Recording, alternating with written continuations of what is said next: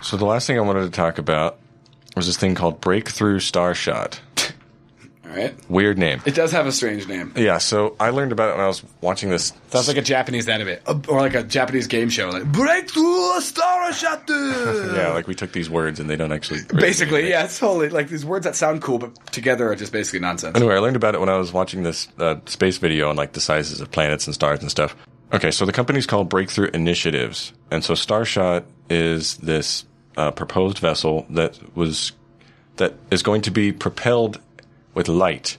So basically the idea, as far as I understand it, is they're going to launch out the vessel and also these like giant freaking lasers, like gigawatts worth of lasers, to keep propelling it forward. Yeah. Yes. Just shoot it with light to keep it going. Right. And its mission is even to go... just that little bit of light will push it a little bit, right? Like in space where you have, you know... Yeah, especially with drag. the way that it's designed. Okay. Yeah. They call it a nanocraft. And its mission is to go to Alpha Centauri. Awesome. The center of our galaxy, right? Well, Alpha Centauri is the final trip, but their original idea, with their first one, is they're going to go to Proxima Centauri, which would be the closest to us. Okay. The closest star to us besides the sun. That's why we call it that. Right. It was founded by Stephen Hawking, and Mark Zuckerberg is on like the board of directors. Random. And this other guy that most people don't know, but he's popular in the space world, is he's a venture capitalist called Yuri Milner. So the thing that's crazy is that, according to their design, because they said it can move between 15 and 20% of the speed of light, which doesn't sound very fast, but that's probably insanely fast, actually. Yes. Yeah. And according to their design, they think they can make it in about 20 years to notify Earth of a successful arrival, which, that's 4.37 light years away. Damn. So that's a ridiculous speed. Yeah. That would take lifetime. A light year, obviously, is how the distance traveled in a year at the speed of light. Which is like, what, 28? 5.8 trillion miles is a light year. Jesus. And how fast is light speed? It's 3... I want to say 30,000, I think miles a second? I think it's a 6-digit number. 186,000 miles a second, yeah. 186,000 miles. Yeah. Speed Every of light. second. So how large is this, like, craft? Not quite large. Yeah, because you said it was a nano, like, vehicle or something, right? So it looks like just a giant kite, basically. I'm just reading from Wikipedia now. Sure. The Starshot concept envisions launching a mothership carrying about 1,000 tiny spacecraft on the scale of centimeters. Damn. To a high-altitude Earth orbit for deployment. A phased array of ground-based lasers would then focus a light beam on the craft's sails to accelerate them one by one to the target speed within 10 minutes. Oh, I understand now. So the laser's not on the craft itself. It's on Earth, and we're just shooting light, and the protons are hitting the craft, pushing it like a sail. Mm-hmm. Whoa. A preliminary sail model suggested to have a surface area of 4 meters by 4 meters. So that's like the mother craft, right? Right. Yeah. Damn, that's crazy. The fleet would have about 1,000 spacecraft, each one called a Starship, that's the name of the tiny craft, is a centimeter-sized vehicle weighing a few grams. And they just push this shrapnel of spacecraft. Yeah, so they're going to have... shotgun out into the galaxy. Yeah, so they have... The proposal is an array of 10 kilowatt ground-based lasers that combine reach up to 100 gigawatts. Okay. Damn, like Alaska-based HARP system, except for it's like lasers and they're pushing, instead of like high altitude aerial, like freaking microwave or whatever, it's like freaking lasers that push it. That's so crazy, dude. Yeah, and so the interesting thing is, it's kind of funny because they kind of have like a Zerg mentality where they're going to have, they're launching so many of these that basically, like, they expect a whole bunch of them to die because they're tiny. They're going to get hit with space dust or whatever the hell. Yeah, but enough of them will make it. For sure.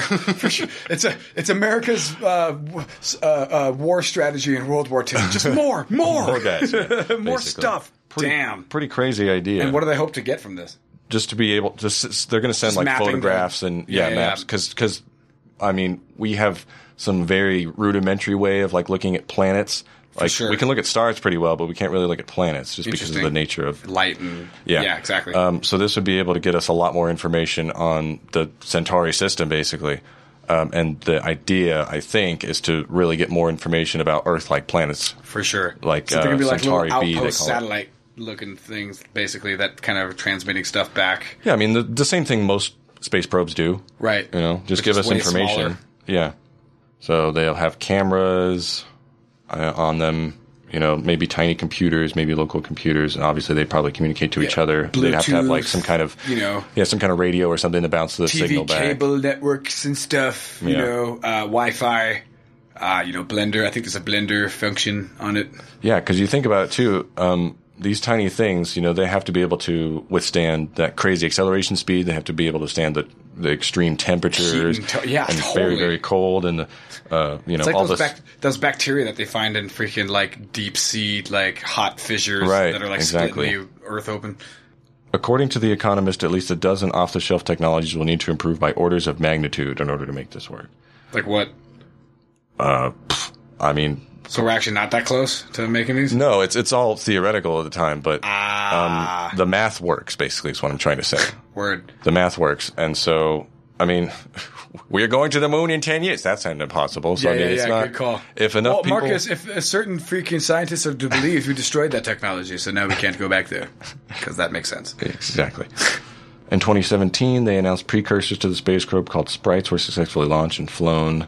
Proposed the technology of Breakthrough Starshot may be used in a second step to establish a biosphere of unicellular microbes on otherwise only transiently habitable exoplanets. A Genesis probe would travel at lower speeds. Whoa, like panspermia type shit? Just plant some tiny life on a planet and see what happens. I don't know if our own gods. Oh, man.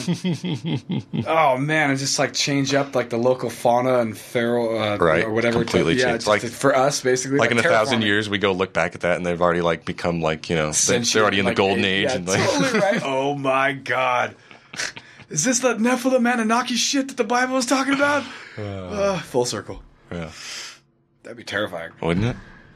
That's what we are, right? We're just a extension of some other. That's what I ended up talking to my buddy. That's what I ended up talking to my buddy about. Freaking, who was talking to me about the alien stuff or whatever. Where I'm like, well, dude, like we have no idea. Like the panspermia theory has been around for days, dude. And there's like ancient like inscriptions and wall carvings and biblical references and like. So I'm like, dude, that's super possible. Like, you know what I mean? Like, I'm not gonna poo poo shit for sure. I'm just uber skeptical in general. You know what I mean? But I think it's interesting. I think. Like I said, Stephen Hawking was in it, so that's what gives it a lot of credence. Yeah, no kidding. Totally. So. Well, it's funny because a lot of people give people like that credence or whatever based on their like authority in like the field and stuff like that. And that thing that we were talking about the mapping of dark matter might seem to prove Einstein's theory of relativity. Even more? No, incorrect on the quantum level. Oh, okay. Which is mind-blowing for everybody. You're going like, wait a minute. This is our entire model. Yeah, exactly. Yeah. And that's why that kind of led to, like, again, Stephen Hawking and other people's kind of theory of everything. You've heard that concept? Because it kind of will, once answered, will kind of bridge that discrepancy or whatever. Right. Because evidently, from the insanely small amount that I know, the theory of relativity that breaks it down. Exactly, dude. And once you go to the quantum level, they all fail. Yeah, they all break down, which it shouldn't be. It should just be able to be completely, in theory, transferable or whatever. Once you make the necessary, like, rounding of, whatever. Like, it's like move the decimal point. Basically, right? Exactly. And it all should match up, like it's freaking, like it's the metric system, right? And it doesn't. So evidently, that's causing people a bunch of like, oh no, like what do we do? Yeah. So interesting future. Yeah, if we can make it there. Do you enjoy the show and want to help it grow? Don't hesitate. Like, share, and donate. Oh, sorry.